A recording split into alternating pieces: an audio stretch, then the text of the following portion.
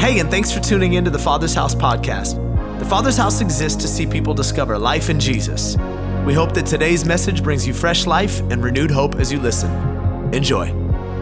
If this is your first week with us, we are going through the 16 books of a letter called 1 Corinthians in the New Testament.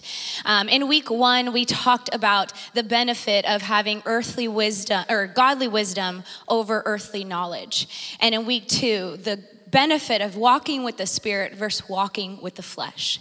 In week 3, it was probably my favorite one so far. We talked about carnal Christianity and how as Christians, we shouldn't get so caught up in devices and divisions, but instead focus on eternity.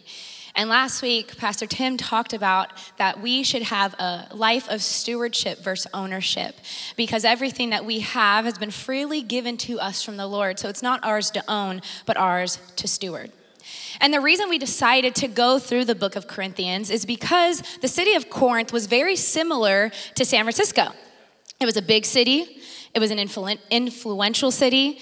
It was a port city. There was a lot of money coming in and out. And it was a wicked city with a little bit of a bad rap. It was the place that you went to indulge in any form of wicked sexual behavior that you could think of. And people knew Corinth for that, and they talked about Corinth for that. And I wonder if they felt, because they're dead, but felt how I feel when people talk about San Francisco. How many of you guys have siblings in this room? Let me see, raise some hands. Okay, all right. Your sibling could be a hot mess. But if you are not family, don't talk about my sister. You might catch these hands. The only people that are allowed to talk badly about my sister is me. And I feel that same way about San Francisco. It's like, if you don't live here, don't hate outside the club, all right? If you're not here, if you don't live here, if you don't pay taxes here, then I don't want to hear your mouth. Yes, we have a drug and homeless crisis, but you don't live here, so don't talk about it. Only I can talk badly about San Francisco because I live here. And I wonder if the people in Corinth felt the same way. Don't talk about our city unless you live there. But people did talk about it. So Paul, like us, believed it was a perfect place to plant a church.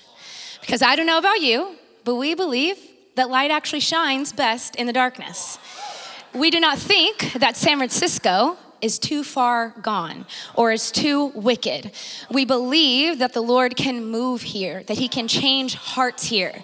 And we see that truth every single week. When people in this room decide to follow Jesus, when people get baptized, when they become group leaders, when they join the team, we see San Francisco doing what is possible, coming to find life in Christ.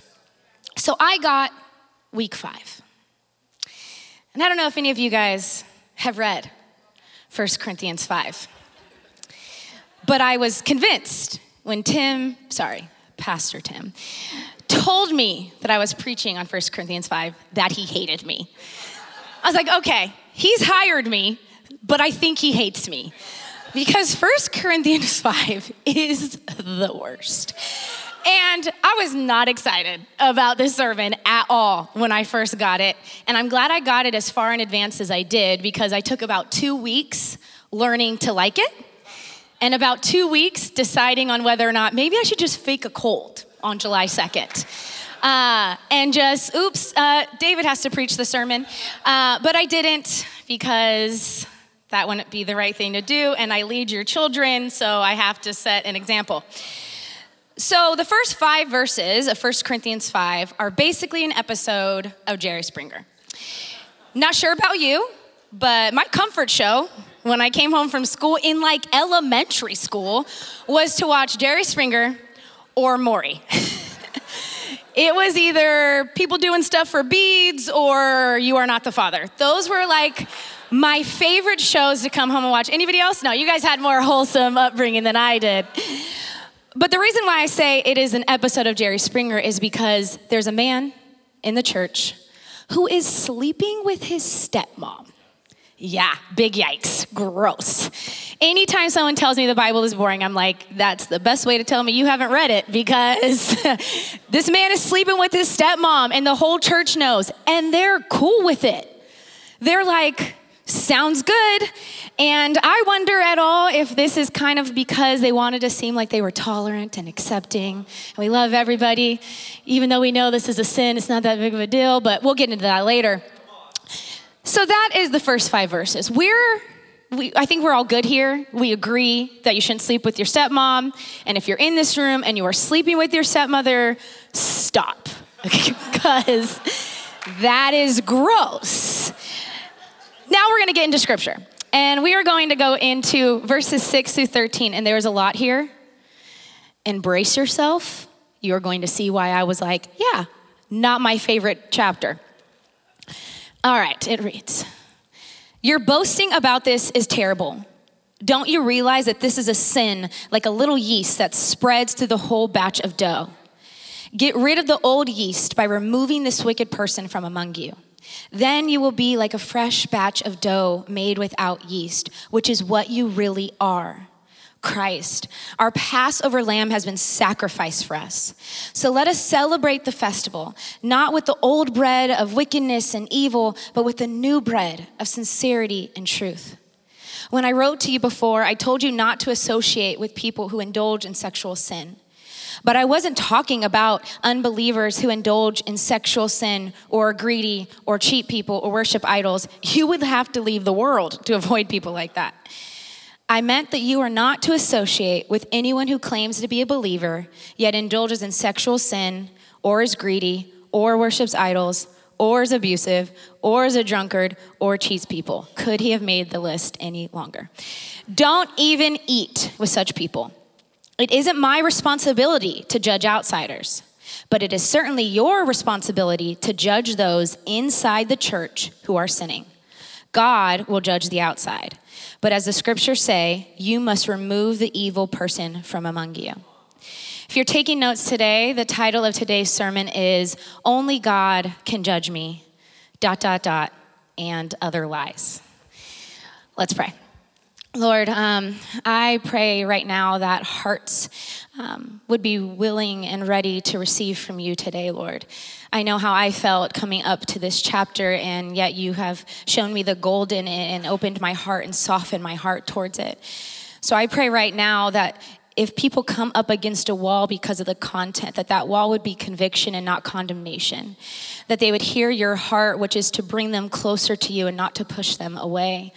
Lord, would you speak through me? Would it let it be your words and not my own preparation, but your Holy Spirit moving through me, because only you bring life and truth and wholeness.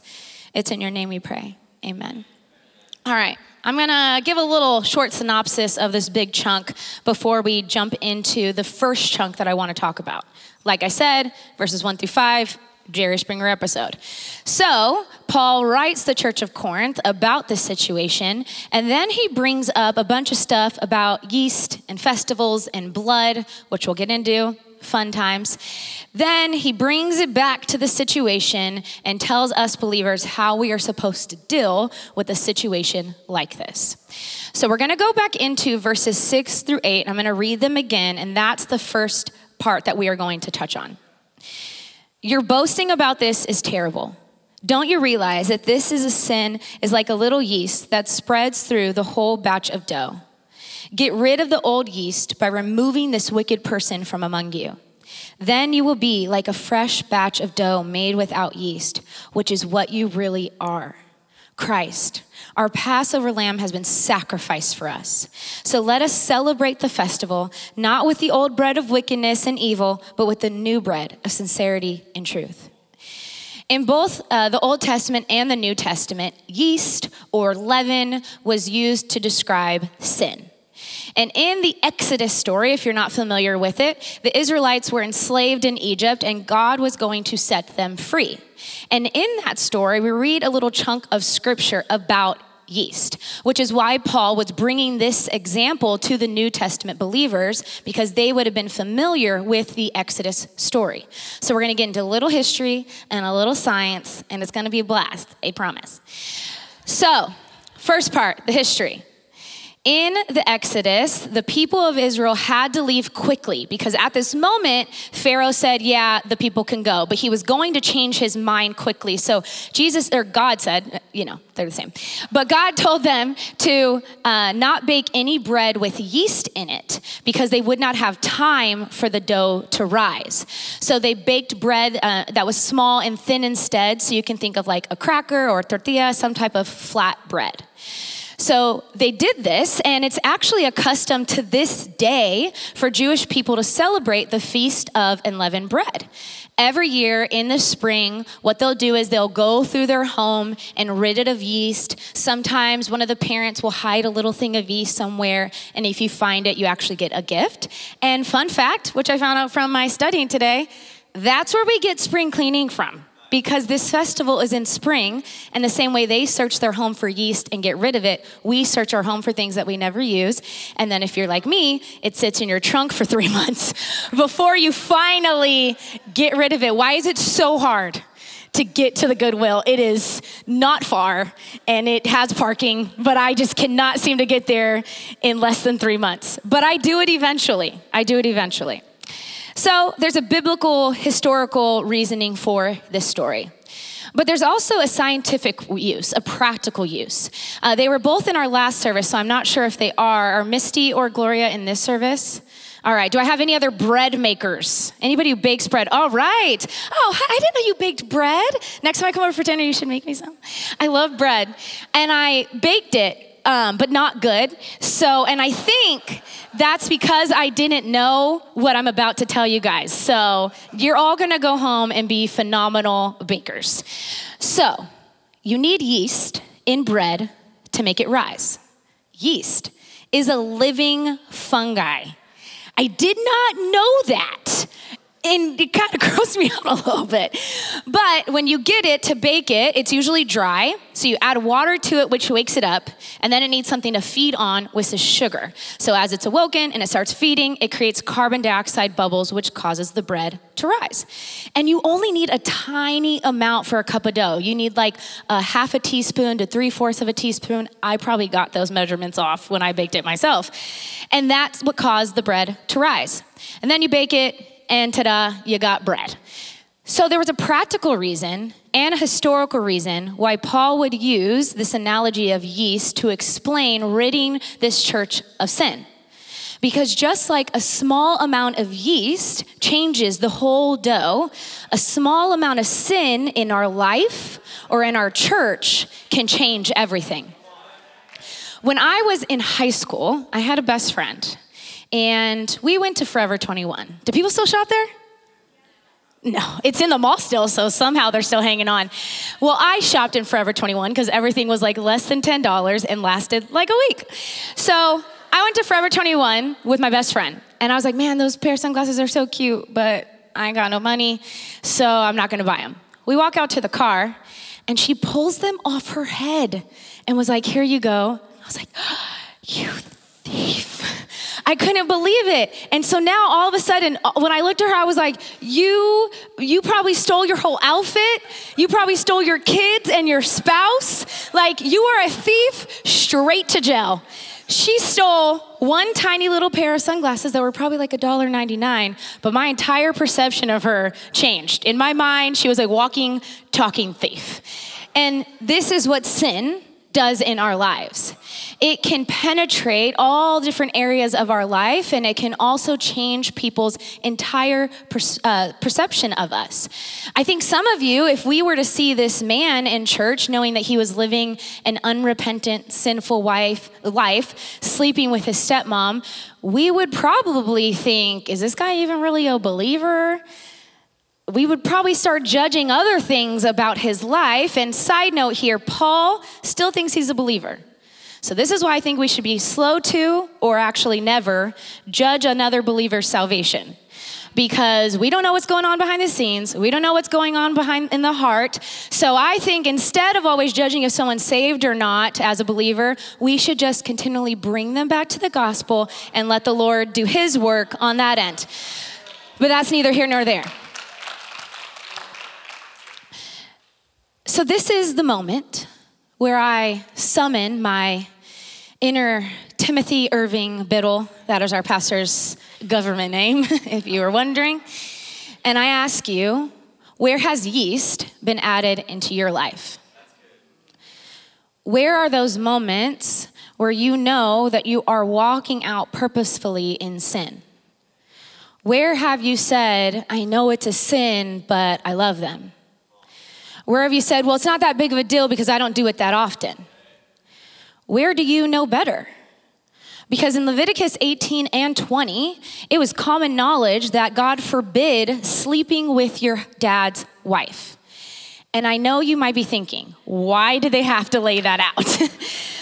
There was a lot of incest going on at this time. Again, the Bible is interesting. So the Lord had to literally lay out like who you should and should not sleep with, including like, hey, you probably shouldn't sleep with your parents' spouses.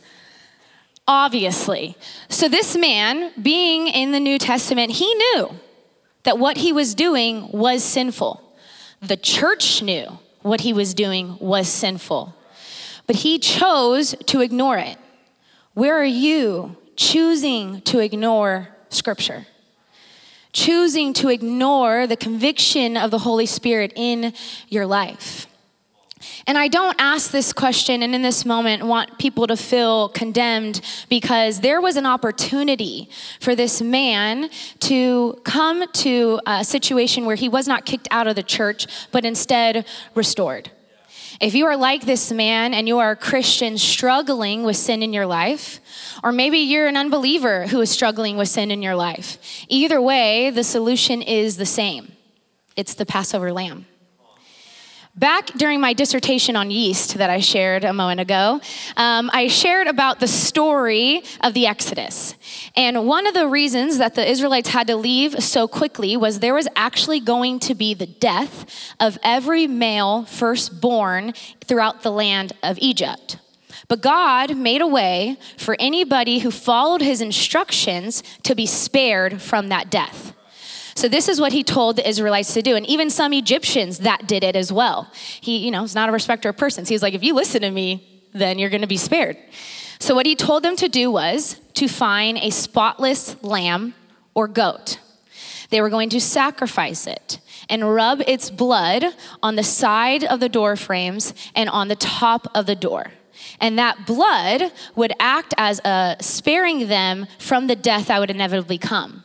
That night, the angel of death came by, and anybody who had the blood on the door frame was passed by, and the lives inside were spared.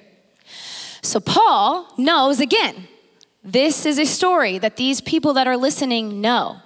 And he uses it to explain the sacrifice of Jesus. As New Testament believers, our Passover lamb is the death and resurrection of Jesus. We are spared from inevitable death and eternal separation from Christ because Jesus died for our sins. And when we believe that his blood was spared for us, it's like us putting blood on the door frame of our home and death passing over us because we have said yes to Jesus. So just like this man had this invitation, you have the same one as well. It does not matter if you are already a believer and you've already come to the feet of Jesus before. The invitation, as long as you're alive, is to always come back.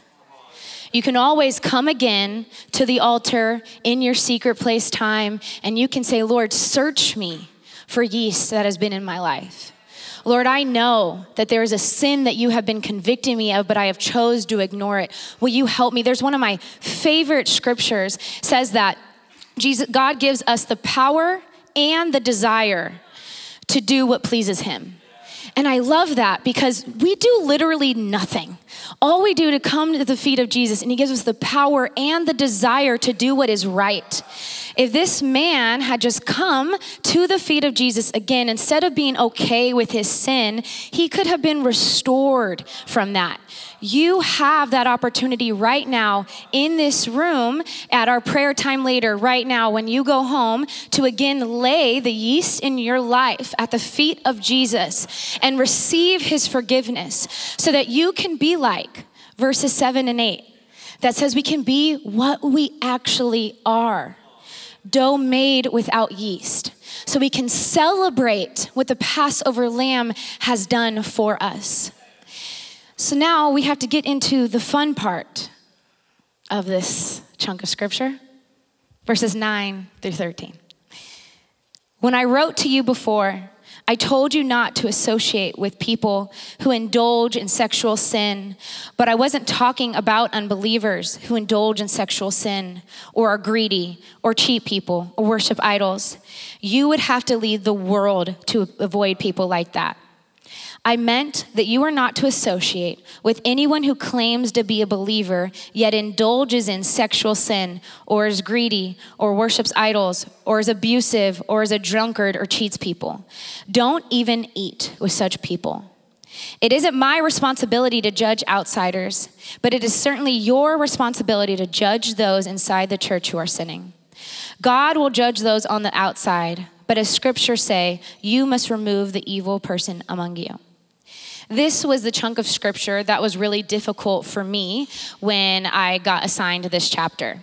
I was like, I don't know if I have a theology around when I'm supposed to kick someone out of the church, unless it's because they're harmful. That's easy, right? If someone is doing something to hurt people, it's easy to say, okay, well, you're a predator here, you need to leave. But when do we kick out people that are just sinning, that are unrepentant? Well, don't worry. I don't have the answer, so we're not even going to talk about that today. All I'm going to say is, because I don't have the answer. I don't know what sin for how long, how unrepentant they have to be. I don't know. So my hope is, by sharing this sermon today, none of you get there, so we don't have to deal with that. Thank you. So what we see in verse 9 is Paul says that he had wrote to people this church before. So that leads us to believe there actually might have been another letter that we don't have. And I think it's maybe because he wasn't very clear. Although Paul isn't always very clear, which is why so many people argue with any of the things that Paul wrote. But he had said to them to remove these people that are indulging in certain sins. And it looks like the Corinthian church thought that meant, okay, we need to avoid the world. But Paul said, no, I was talking about other believers that are walking out in sin. And I think this is why the Corinthians then became those people that some of us know and some of us are. Those people that are terrified of the world getting on them. So they won't go to certain stores or do certain things. They won't listen or think of or look at anything that's at all secular. Like the people that I've had arguments with about that don't like Christian hip hop because it's hip hop. I'm like, but this man loves the Lord, is talking about the Lord. Is a good beat demonic? Like, what am I missing here? But that's another scripture and another sermon for another day. No, Paul was saying to them that they needed to remove sin from their church. And that's the reason why I decided to title this scripture, Only God Can Judge Me, ... Other Lies. Because that's a cute little saying that we share quite often in the church. But I want us to look at Matthew verses 7, 3 through 5 as we touch on this subject. And don't worry about the speck in your friend's eye when you have a log in your own. How can you think of saying to your friend, let me help you get rid of the speck in your eye when you can't see past the log in your own eye? Hypocrite. First, get rid of the log in your own eye, then you will see well enough to deal with the speck in your friend's eye. Before we touch on how we deal with another believer's sin, what we need to focus on is a sin in our own life. In this scripture, which also gets used to say that we aren't supposed to judge one another, Jesus doesn't say that. He says we need to do some self-examination before we walk around pointing out the sin in everybody else's life. Because I don't know about you, some of the most unloving and judgmental and mean Christians I've ever met has some stuff going on behind the scenes that they probably should have been worried about before they were worried about everybody else's business. And there's a reason why he tells us to self-examine before we examine someone else. When you have walked through a season of God stripping away sin in your life, you know how important it is. So you're serious about it. And you're serious about it in the lives of other believers as well. But you also know how loving and gracious and kind he was with you when he dealt with you, removing the sin in your life. So hopefully you extend that same grace to others when you help them with the sin in their life.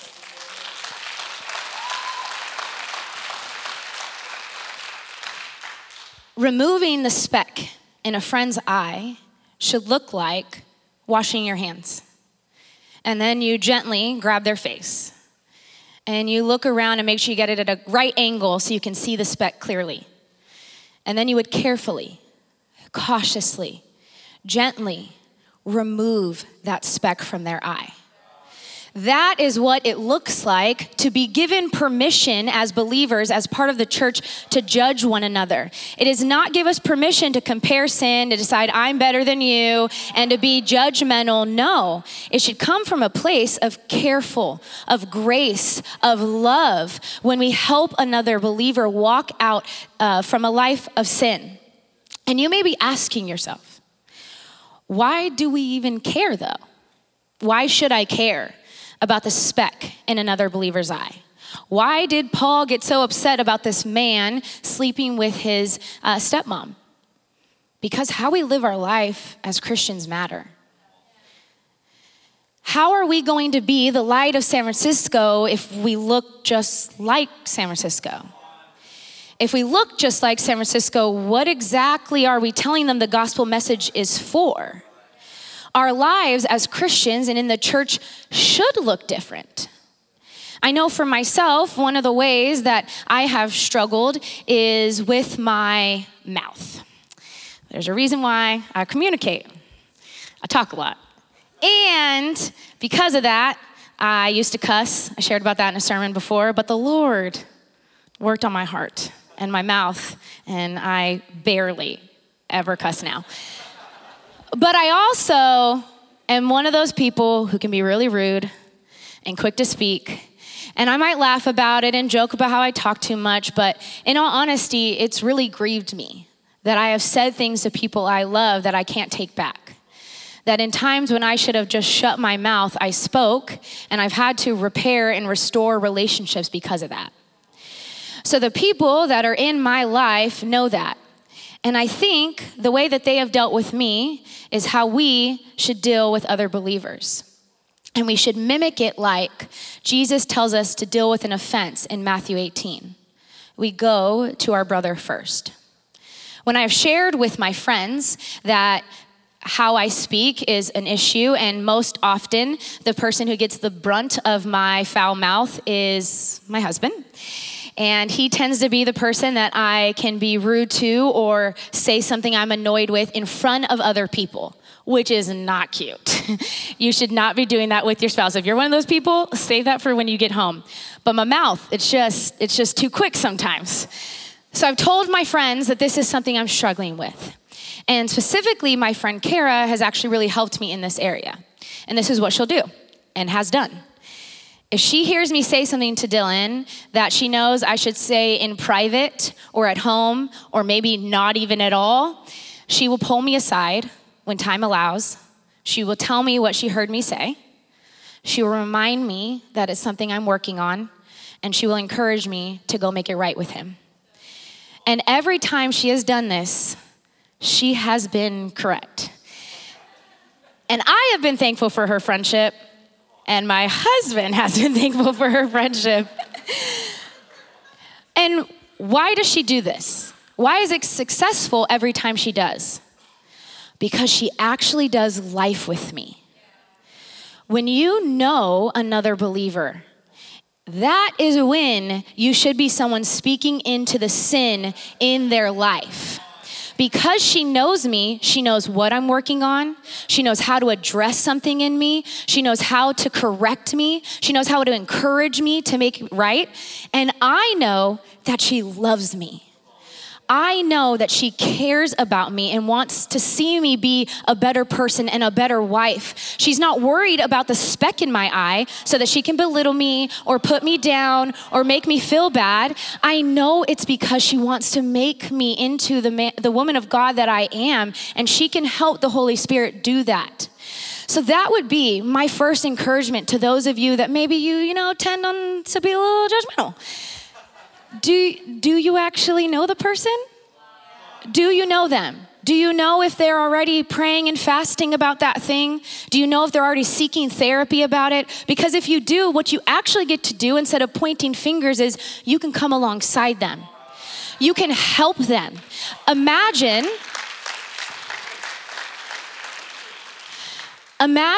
if the man in this story had a Kara.